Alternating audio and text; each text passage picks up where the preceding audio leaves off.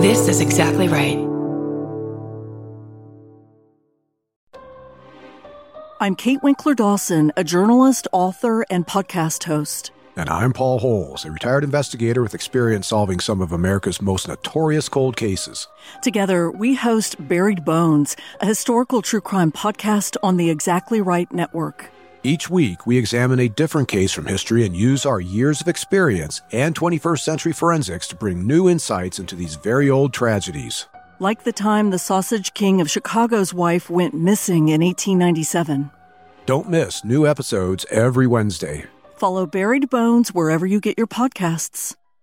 Hello, Wicked Words listeners. It's me, Kate Winkler-Dawson. I want to tell you about my podcast, Buried Bones on Exactly Right. It's a historical true crime podcast that I co-host with the brilliant Paul Holes. As a journalist, I've spent the last 25 years writing about true crime. And as a retired cold case investigator, Paul has worked on some of America's most complicated cases and solved them. Together, using our individual expertise, we examine historical true crime cases through a 21st century lens. Buried Bones is a study of the criminal mind and a reflection of just how far we've come. Be sure and follow Buried Bones on Amazon Music, Apple Podcasts, or wherever you get your podcasts. New episodes every Wednesday. This story contains adult content and language, along with references to sexual assault.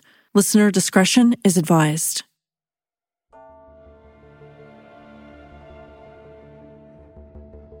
This year marks the 50th anniversary of the Freeway Phantom killings, at least when they concluded. They went on for 29 months, 24 to 29 months, depending on where you call the end of the last victim. We had 6 to 7 victims, all young Black women, all sexually assaulted.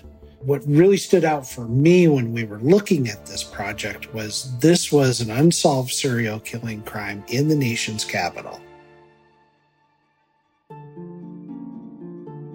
I'm Kate Winkler-Dawson, a nonfiction author and journalism professor in Austin, Texas. I'm also the host of the historical true crime podcast, Tenfold More Wicked, as well as the co-host of the new show, Buried Bones, both on Exactly Right. I've traveled around the world interviewing people for the show. I've interviewed some people in person and some from my home studio over Zoom. And they are all excellent writers. They've had so many great true crime stories, and now we want to tell you those stories with details that have never been published. Tenfold More Wicked presents Wicked Words is about the choices that writers make, good and bad. It's a deep dive into the stories behind the stories. Author Blaine Pardoe has been with us before when he talked to me about the Colonial Parkway killer last season. Now he's back along with his daughter, Victoria Hester, to talk about their book, Tantamount, another story about a serial killer who has escaped investigators for decades.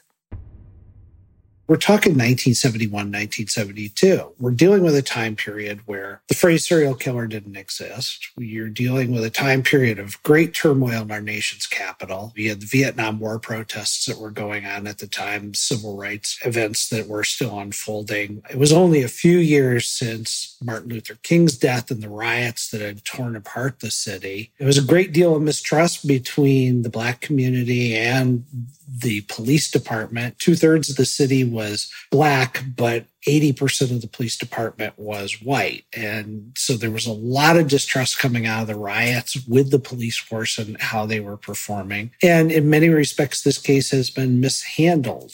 Okay, let's set the world a little bit. Is this an area where the victim comes from? This is inner city. It's an urban area. You got to remember in the 1970s, even in an urban area, there was a great sense of community. Parents knew who the kids were. There wasn't a big fear about having your kids go outside and play, etc. This killer was able to strike in these communities where people were out, and this was very visible. The first victim was Carol Denise Spinks, and she was 13 years old. She disappeared on April 25th, 1971, and she wasn't found until April 30th. She went out with $5 to purchase 5 TV dinners, and she had been sent to the store by her older sister. She went to a 7-Eleven and never made it back.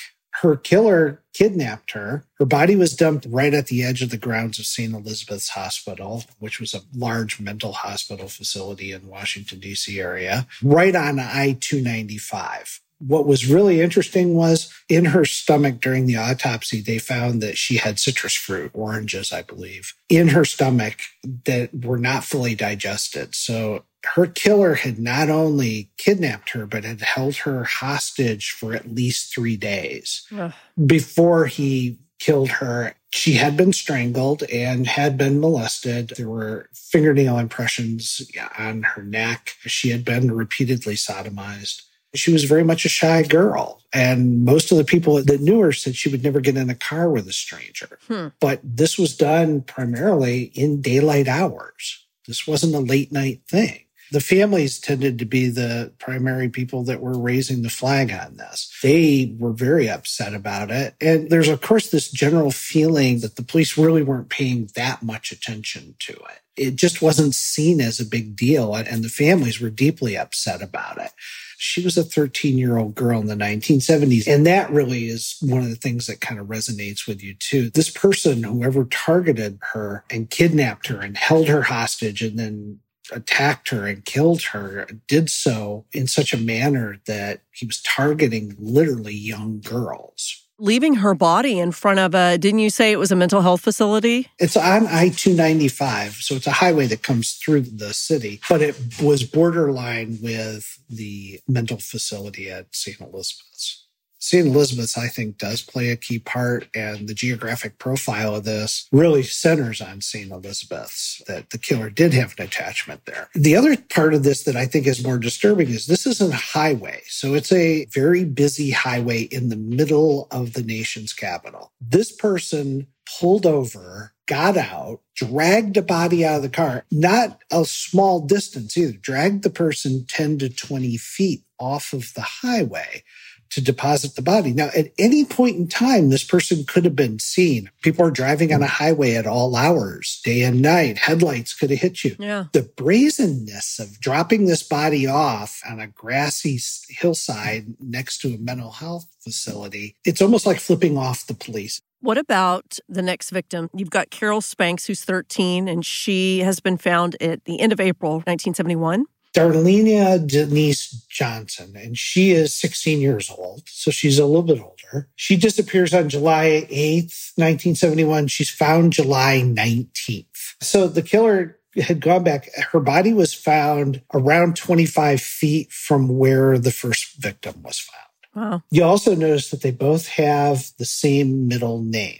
Both have Denise as a middle name, which is kind of becomes a factor with some other things. Her body had been spotted almost the day after she had been killed. And people were calling it into the police. The police were driving by, but not getting out of the vehicle to even look. That's terrible. So literally her body laid out there on the grassy hillside. And it was finally someone who reached out, who was a neighbor of a police officer, and said, I drove by a dead body on I-295 and it's been there for days. And it's interesting too, the first victim, her shoes were not found. She's not found with shoes, and Darlenia Johnson's not found with shoes. We actually got to see the autopsy photo for Darlenia Johnson. And I mean, she literally, the only way to describe it is she looked mummified. Because the police didn't get there soon enough, they really missed any opportunities to gather any trace evidence. They were even unable to determine her actual cause of death. Wow. Could they look at stomach contents like they did for Carol? No, it was so badly decayed at that point in time. Now, what's interesting is she was kidnapped in the morning hours. She was on her way to the Oxon Hill Recreation Center about 10:30 in the morning. She was supposed to arrive there, never arrived. Again, we're talking about somebody who's not kidnapped or apprehended at nighttime hours, where you commonly kind of think of for most serial killers. But this is an attack that's done during the day. And we have no idea if he held her hostage for several days either. We just don't know. So were they able to find any connection between Carol and Darlenia? They were able to find on the first victim, they found a rayon fiber.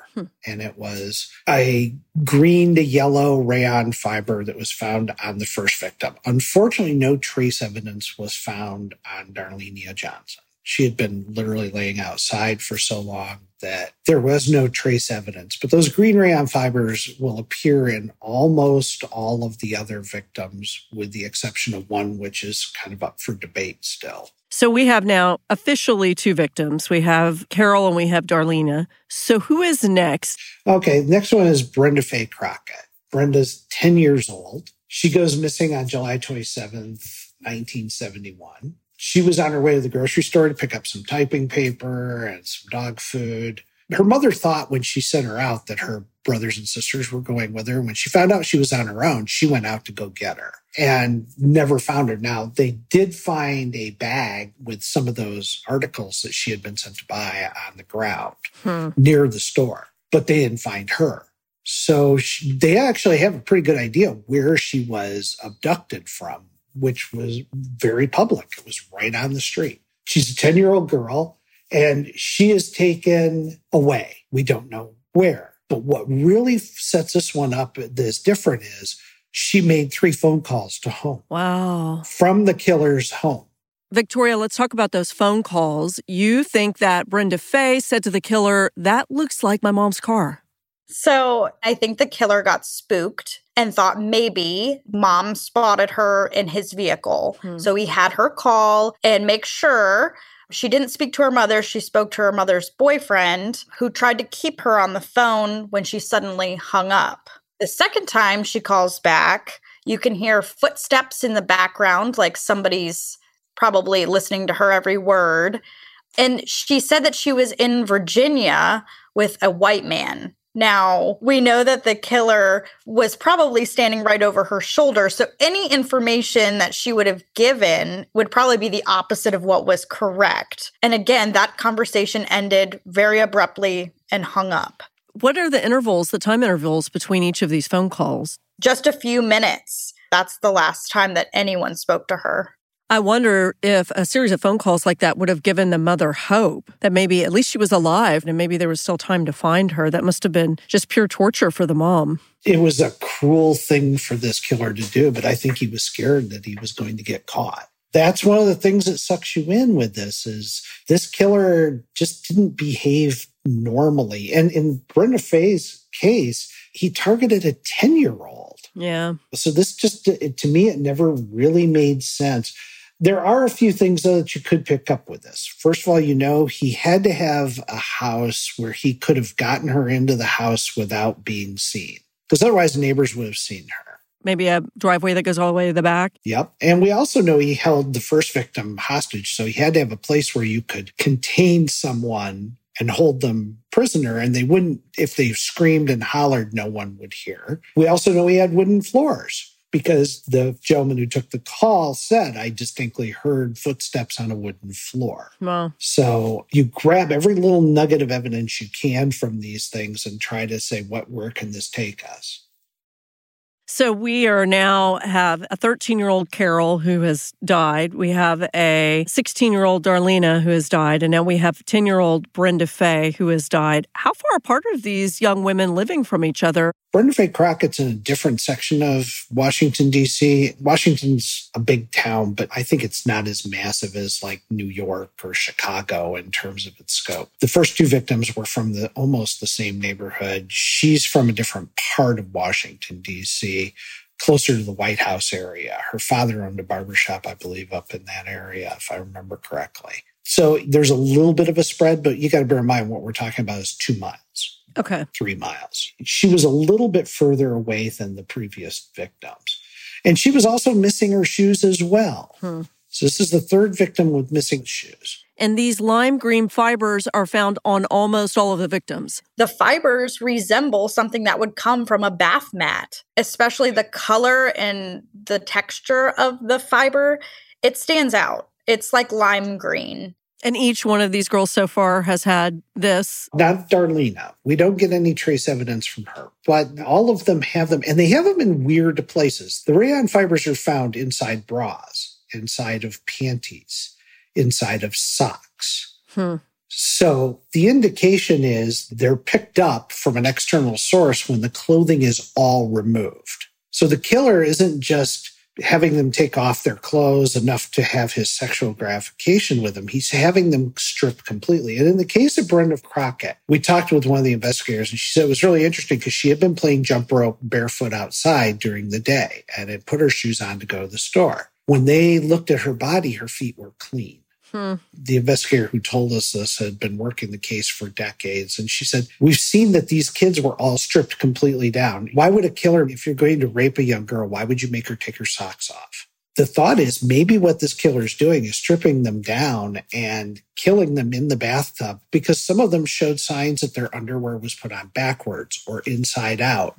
So things are being put back on incorrectly and they're clean. So is the killer putting them in the bathtub and then killing them and then redressing them and then dumping the bodies? So this is in the early 1970s. DNA analysis hasn't even started yet. So would a killer really be concerned about washing away all of that physical evidence? I mean, it's strangulation. It's not blood. Don't know. There's something weird there. It also could be that he's putting them in the bathtub simply to have control over them.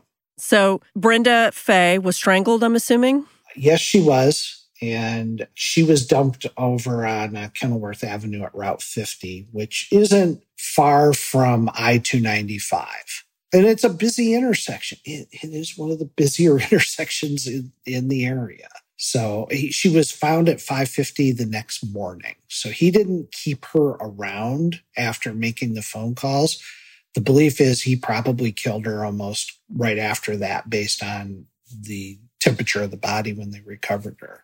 And I assume that they've collected evidence off of all of these bodies and stored it. Is that right? Collected, yes. Stored, Ugh. Not until recently. Sometime in the 80s, Washington Metropolitan Police Department had most of the evidence that they had in their possession has been destroyed. They threw it out, quite literally, which is added to the complexities of this case. But there is some rays of hope because the Metropolitan Police didn't just handle this. These cases tended to be centered on Washington, D.C., which kind of put it in the Metropolitan Police Department. But as you're going to see, multiple jurisdictions start kicking in here pretty soon. So he was sort of ramping up, if we're thinking that you go from April with Carol to July with Darlena and then July again with Brenda Fay. Yeah. The next one is October 1. So I think he may have been a little bit scared, again, by what he experienced and how close he may have come to being caught. So he may have been more selective of the victim that he targeted. But the next one was Nino Moesha Yates, who's 12 years old. She's a 7th grader, quiet kid. She was out going to Safeway to purchase a bag of sugar. It was 8:45 p.m. Bear in mind, it's still light out. Yeah. They find the bag again on the street. So whoever it was got her in. She's found by a hitchhiker. Her body was still warm when it was found. And it was found 3 hours after she disappeared. And it was only 5 hours away. Oh my gosh. Which really is kind of useful because it means the killer isn't someone who lives in Virginia. It would have taken too long to drive all the way to Virginia, kill your victim, drive all the way back, deposit the body. You're dealing with 3 hours here. Okay. Whoever it is someone local to the DC area. She's got fingernail marks on her neck. She had been raped. It was terrible. And again, we've got the telltale rayon fibers that make an appearance on her. Okay. So I'm assuming all of the families are just in misery. Do we have DC coming in or the state police? Who's coming in? Well, it's interesting. Washington, D.C. has right now 12 different police agencies that operate with jurisdiction in there. You have Capitol Police, you have Secret Service, you've got FBI, Park Police. All these entities exist within the District of Columbia all on its own, which just adds to a lot of jurisdictional problems. At this point, the families are starting to get together. They're appearing in the newspaper. They're appearing on radio shows, etc., pleading for someone to come forward. Someone had to have seen these things happen. They happened on very well-traveled streets. They happened, for the most part, this was one of the later ones that took place because it was 8:45 in the evening, but for the most part, these were done in broad daylight. So someone had to have seen what happened. And it also means that these girls didn't scream out. Yeah. Because someone would have heard them. If they're lured, wouldn't they bring the bags into the car? They wouldn't drop them where they were, where sugar's spilling on the street. So, you would come in and you would bring your bag and you would sit down and talk to the person and they would drive off. It just seems so odd. The focus was on young girls at this time. And as you'll see with one of these victims, with the note that was left, I always have wondered if there were boys that were also being attacked and murdered that we don't know about. Now, I've gone through the police records from the time and I didn't find any, but you wonder how many of those things went unreported or misreported or assigned to the wrong person. Is there a turning point with the next victim? Her name is Brenda Denise Woodard. Another Brenda. Okay. And a Denise. Another Brenda and another Denise. She's 18 years old. She is abducted and killed on November 15th, 1971. Out of all the kids, she had, being older, she had some trouble with her parents. She had moved out from her parents. She had become obsessed with a young boy to the point where at one point she ended up in the hospital because she had just thrown a tantrum over him. She was living in the same building as her parents, but not with her parents at the time of this. She was finally kind of getting things back in order with her life. She was attending night school, and at 9:45 in the evening, her and a friend went to a local restaurant, Ben's Chili Bowl. They ate. She was supposed to come back and be home by 11:30 and call her mother. They checked. She hadn't come home. So we know for sure something happened. She was found on the Baltimore-Washington Parkway, kind of on a curved street, and had been dumped there. Wow. What's different about her, she does have the same rayon fibers, but she had died from a stab wound to her chest. Oh. She had 6 total wounds. She had a broken bone in her neck, the one that breaks when you are strangled. But this is someone who actually fought back. Oh, yeah. It sounds like it was a big fight. This was something where the killer really lost control of the situation. And the reason for that, I think, is going to be pretty evident. What's really interesting as well is she wore a wig. She was found laying kind of with her arms up. She didn't look dead, and her body was still warm when she had been found by a Chevrolet police officer. Now, what's really different about her books are missing, so the killer kept her books. Her wig is literally out on an island, a turning island in the street, one of those little grassy areas. And what's really different was she was found with a note in her own handwriting that had been dictated or pre-written by the killer to the authorities.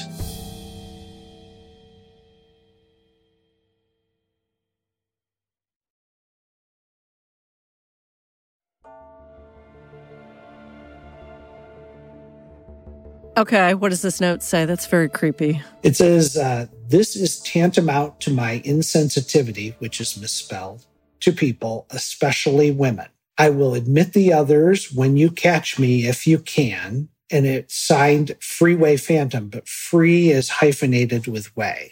So it's free-way Phantom.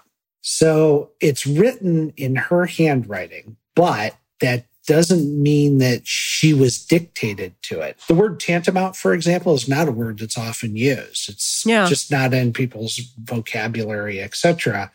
The thought that the authorities had is that he had written the note in advance and had her copy it, and he had cut the page out of the book. So it was one of those books where you spiral bound, where you pull the page out and it'd rip out. Yeah. He had cut the page out of there. So apparently just so that it wouldn't be easy to match up to the book should the police ever get it. But he had her write that note. And I've always been stunned by that. The concept that someone would have to sit there and write a note, because at this point, you know who the Freeway Phantom is. Yeah. It's been in the news. That phrase was coined by the media. So you're seeing her writing that if you're 18 years old, and her mother had told her, be careful being out at night because of the Freeway Phantom. Here you are writing this note. You know you're going to die. And she put up a hell of a fight to the point where he had to stab her. Wow. And kill her. And he dumped her body on this curved exit ramp. He's brazen enough to either snatch or lure young girls and young women off the street in a predominantly Black area. But he's insecure enough to make one of the victims call her mother to just double check and make sure that he hadn't been spotted. And he's cleaning them for some reason, we think, because there's no water in the lungs, right? Correct. There's no, in the strangulate. Yeah, he's not drowning him. Okay. So this is a very complex person that we're talking about, obviously. Yeah, we're talking about somebody who's literally trying to reach out to the police and taunt them with this note. There's no other way to do it. And I've always wondered with the note, because it says, I have an insensitivity to people, especially women. I will admit the others when you catch me. That's where I kind of wondered, was he also killing young boys too? Because he's saying, I'm insensitive to people in general, especially women. To me, it's always been in the back of my mind of, has he been killing other people? And we just don't have the links to that at this point. And there's a part of him that's very much, hey, I'll tell you, you catch me, I'll tell you all about it. That's just such an arrogant aspect of his personality that it is creepy on many levels. Well, we have more than 100 years full of these wannabe Jack the Rippers who are taunting police with these notes. So who are we looking at next? We're at 6 of the last ones that had fiber evidence or could be directly tied to the Freeway Phantom, which is Diane Denise Williams. Oh, wow. It's spelled Denise, Dinnis, but it's... We'll take it. Yeah, I mean, that's weird. Yeah, 17 years old. Now, there's a huge time gap here. He doesn't go for her until September 5th, 1972. Oh, wow. I think it was the fact that his previous victim resisted and he had to stab her. He lost control. So now he's being very selective. Wouldn't the counter to that be that he could figure out a way to gain more control? Look at the Colonial Parkway, who was taking couples, one person taking couples. I bet this guy could go back to 10-year-olds, and figure out control. We know a lot about serial killers in that they stop killing or take very long gaps many times because they just have life changes. They have kids, they have a family, they can't get away. I buy your theory, but I also think there could be other things happening too. Sure. She was supposed to be riding a bus home. There's a kind of a dispute as to which stop she got off at. The stop that the bus driver swears up and down she got off at is one prior to where she should have gotten off to go home.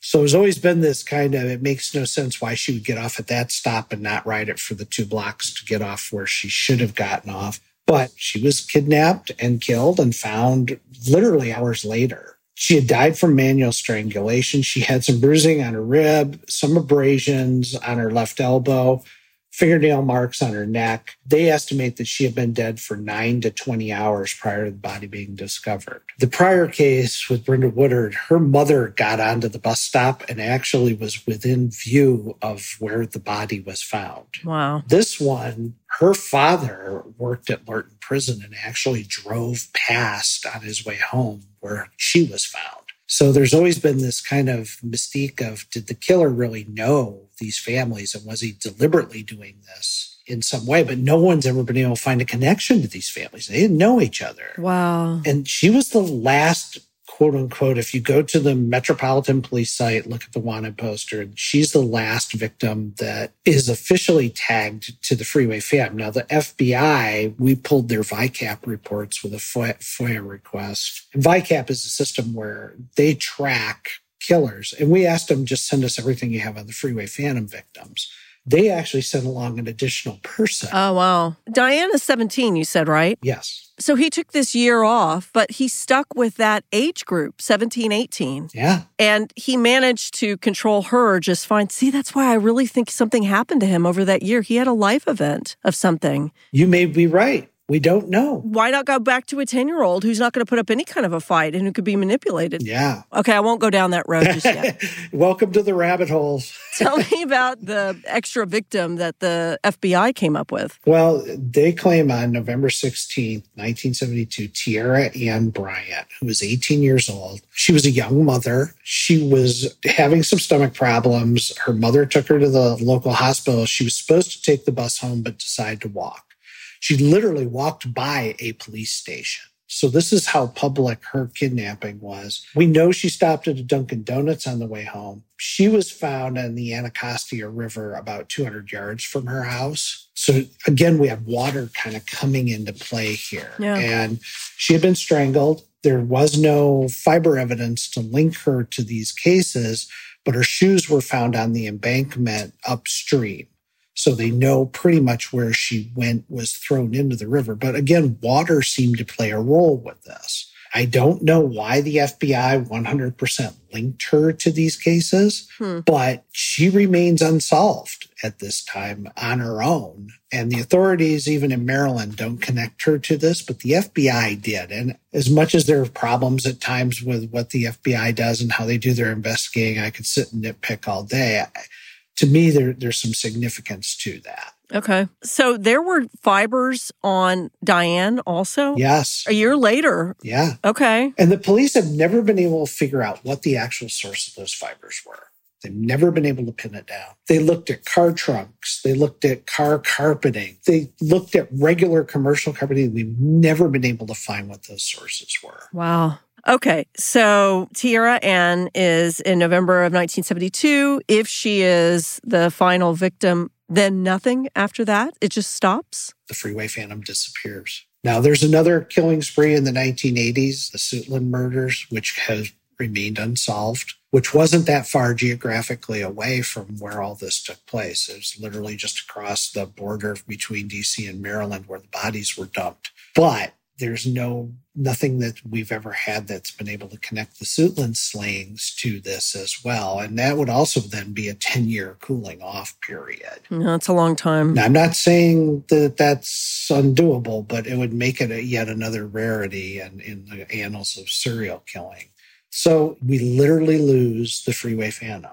There is, in the middle of all this, there is a lead that comes forward. There's a gang called the Green Vega Gang. They drive a Green Vega, and they are a group of Black men who are serial rapists, and they happen to be operating in the exact same neighborhoods as the Freeway Phantom. These members are caught, and one of them offers to confess that they were responsible for the Freeway Phantom killings if he can get conjugal visits with his girlfriend and other favors. And literally a task force is formed. They start going through all of these crimes with this person. They're driving around town saying, okay, show us where this happened, show us where that happened. And it turns out everything he knew was basically in the newspapers. Yep. And the way he described where they picked up victims, they weren't consistent enough. So he knew nothing about the fiber evidence. So there was nothing that would connect them to the actual physical evidence that was found on all but one of the victims. So this goes on for some time, and he finally recants once he realizes that this isn't going to work out for him quite the way he thought. He recants completely. But two other members of the gang also confessed that, oh yeah, we were responsible for it. They were trying to cut their own deals, and their stories didn't match his, nor did they match any of the physical evidence. The Green Vega Gang ate up 2 years of investigative time. The FBI was involved. All the agencies were involved. They did this in-depth investigation, and it was a bust. And unfortunately, in the annals of police history, there are still people in the Metropolitan Police Force that go, well, we already know who did it. It's Green Vega Gang. They did it. And it's no, that was all disproven. So what is the ending of this? Have you kind of come up with your own conclusions on some viable suspects here? So Robert Elwood Askins would have been old in his 50s during this time period, which makes it a little bit older for most serial killers. They did a geographic profile, James Trainham did, with the police department in 2006, and it showed the epicenter of not only where the victims lived, but where they were found, looked at road patterns, looked at where the bodies were dumped, where they were abducted from. All of that factors in. The epicenter of this is St. Elizabeth's Hospital. So whoever the killer was, chances are pretty good with geographic profiling that this person had a connection to that hospital. Now, it could be that he was a patient, could be that he had a relative that was there, could be he was a doctor there, could have been any number of things. Robert Elwood Askins had a real connection there. He spent 30 years of his life in St. Elizabeth's. In his youth, he caught sexually transmitted disease. He obviously had an issue with sex workers and proceeded to try to poison 4 of them, one of which he killed.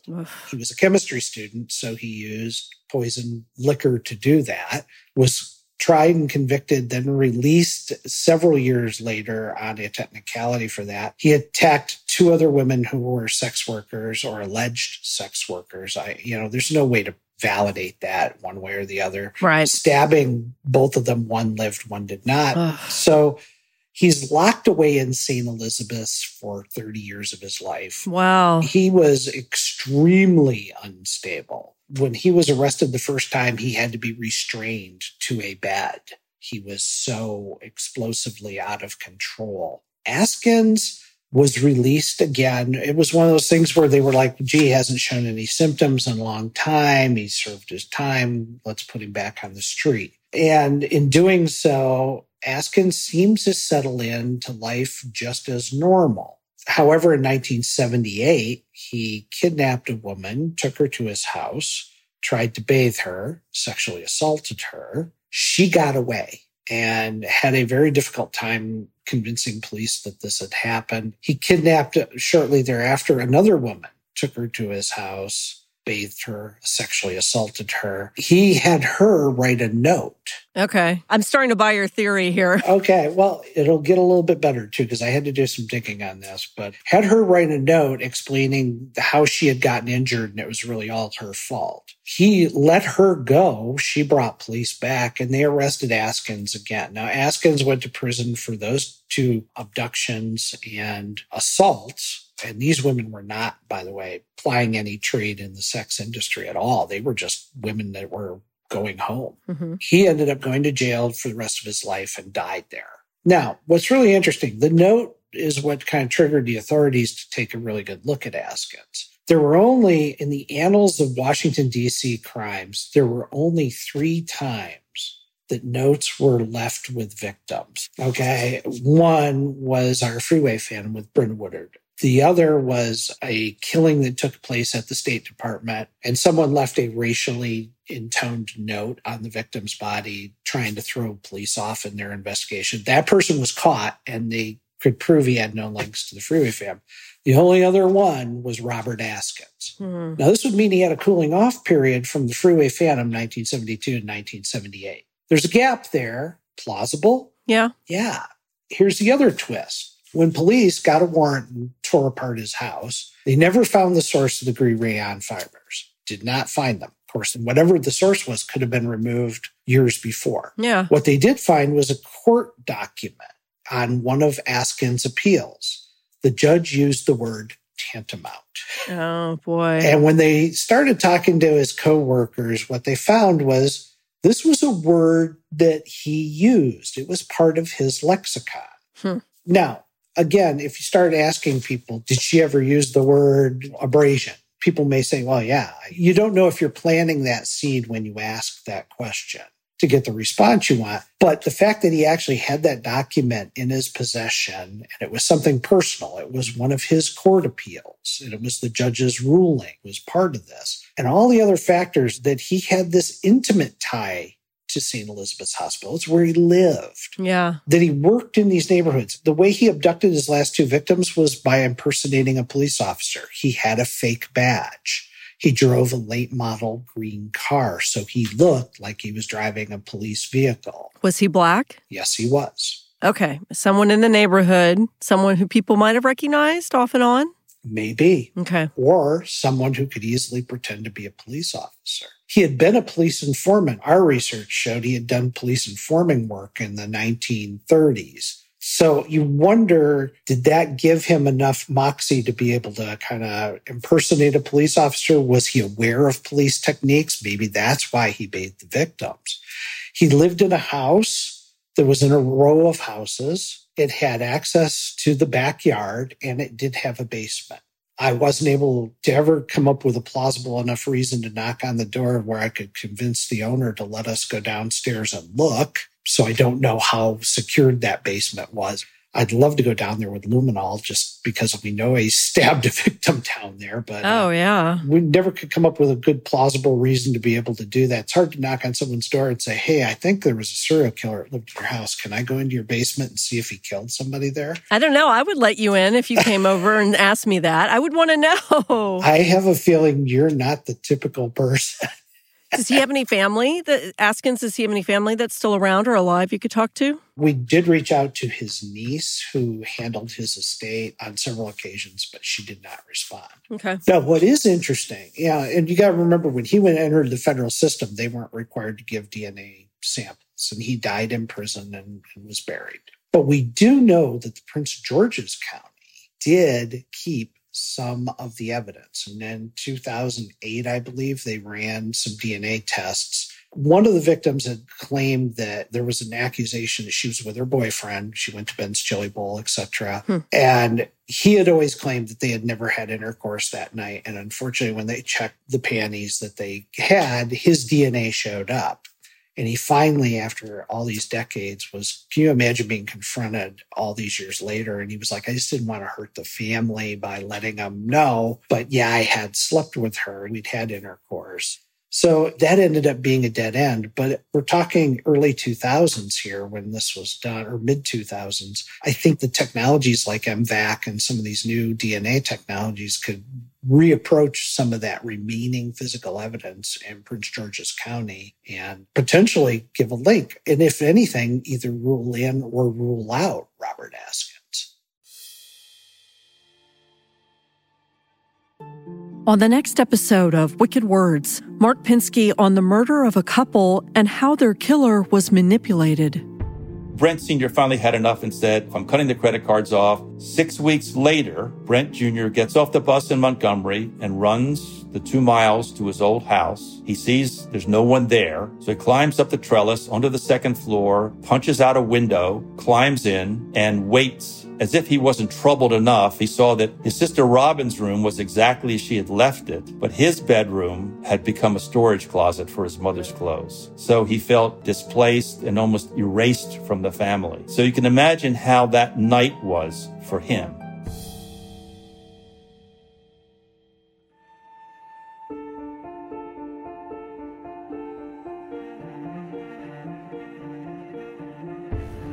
My new book, All That Is Wicked, is available now, including the audiobook. All That Is Wicked is based on our first season of Tenfold More Wicked. You might think you know the whole story of killer Edward Ruloff's crimes, but there's so much more. My book, American Sherlock, is also available. This has been an Exactly Right Tenfold More media production. The producer is Alexis Amorosi. Our mixer is Ryo Baum. Curtis Heath is our composer. Nick Toga did the artwork. Ilsa Brink designed the website. The executive producers are Georgia Hardstark, Karen Kilgariff, and Danielle Kramer. Follow Wicked Words on Instagram and Facebook at Tenfold More Wicked and on Twitter at Tenfold More. And if you know of a historical crime that could use some attention, especially if it happened in your family, email us at info@tenfoldmorewicked.com. We'll also take your suggestions for true crime authors for Wicked Words.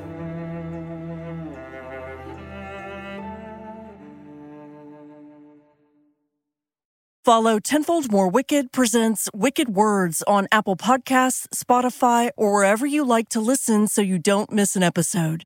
If you like what you hear, rate and review the show.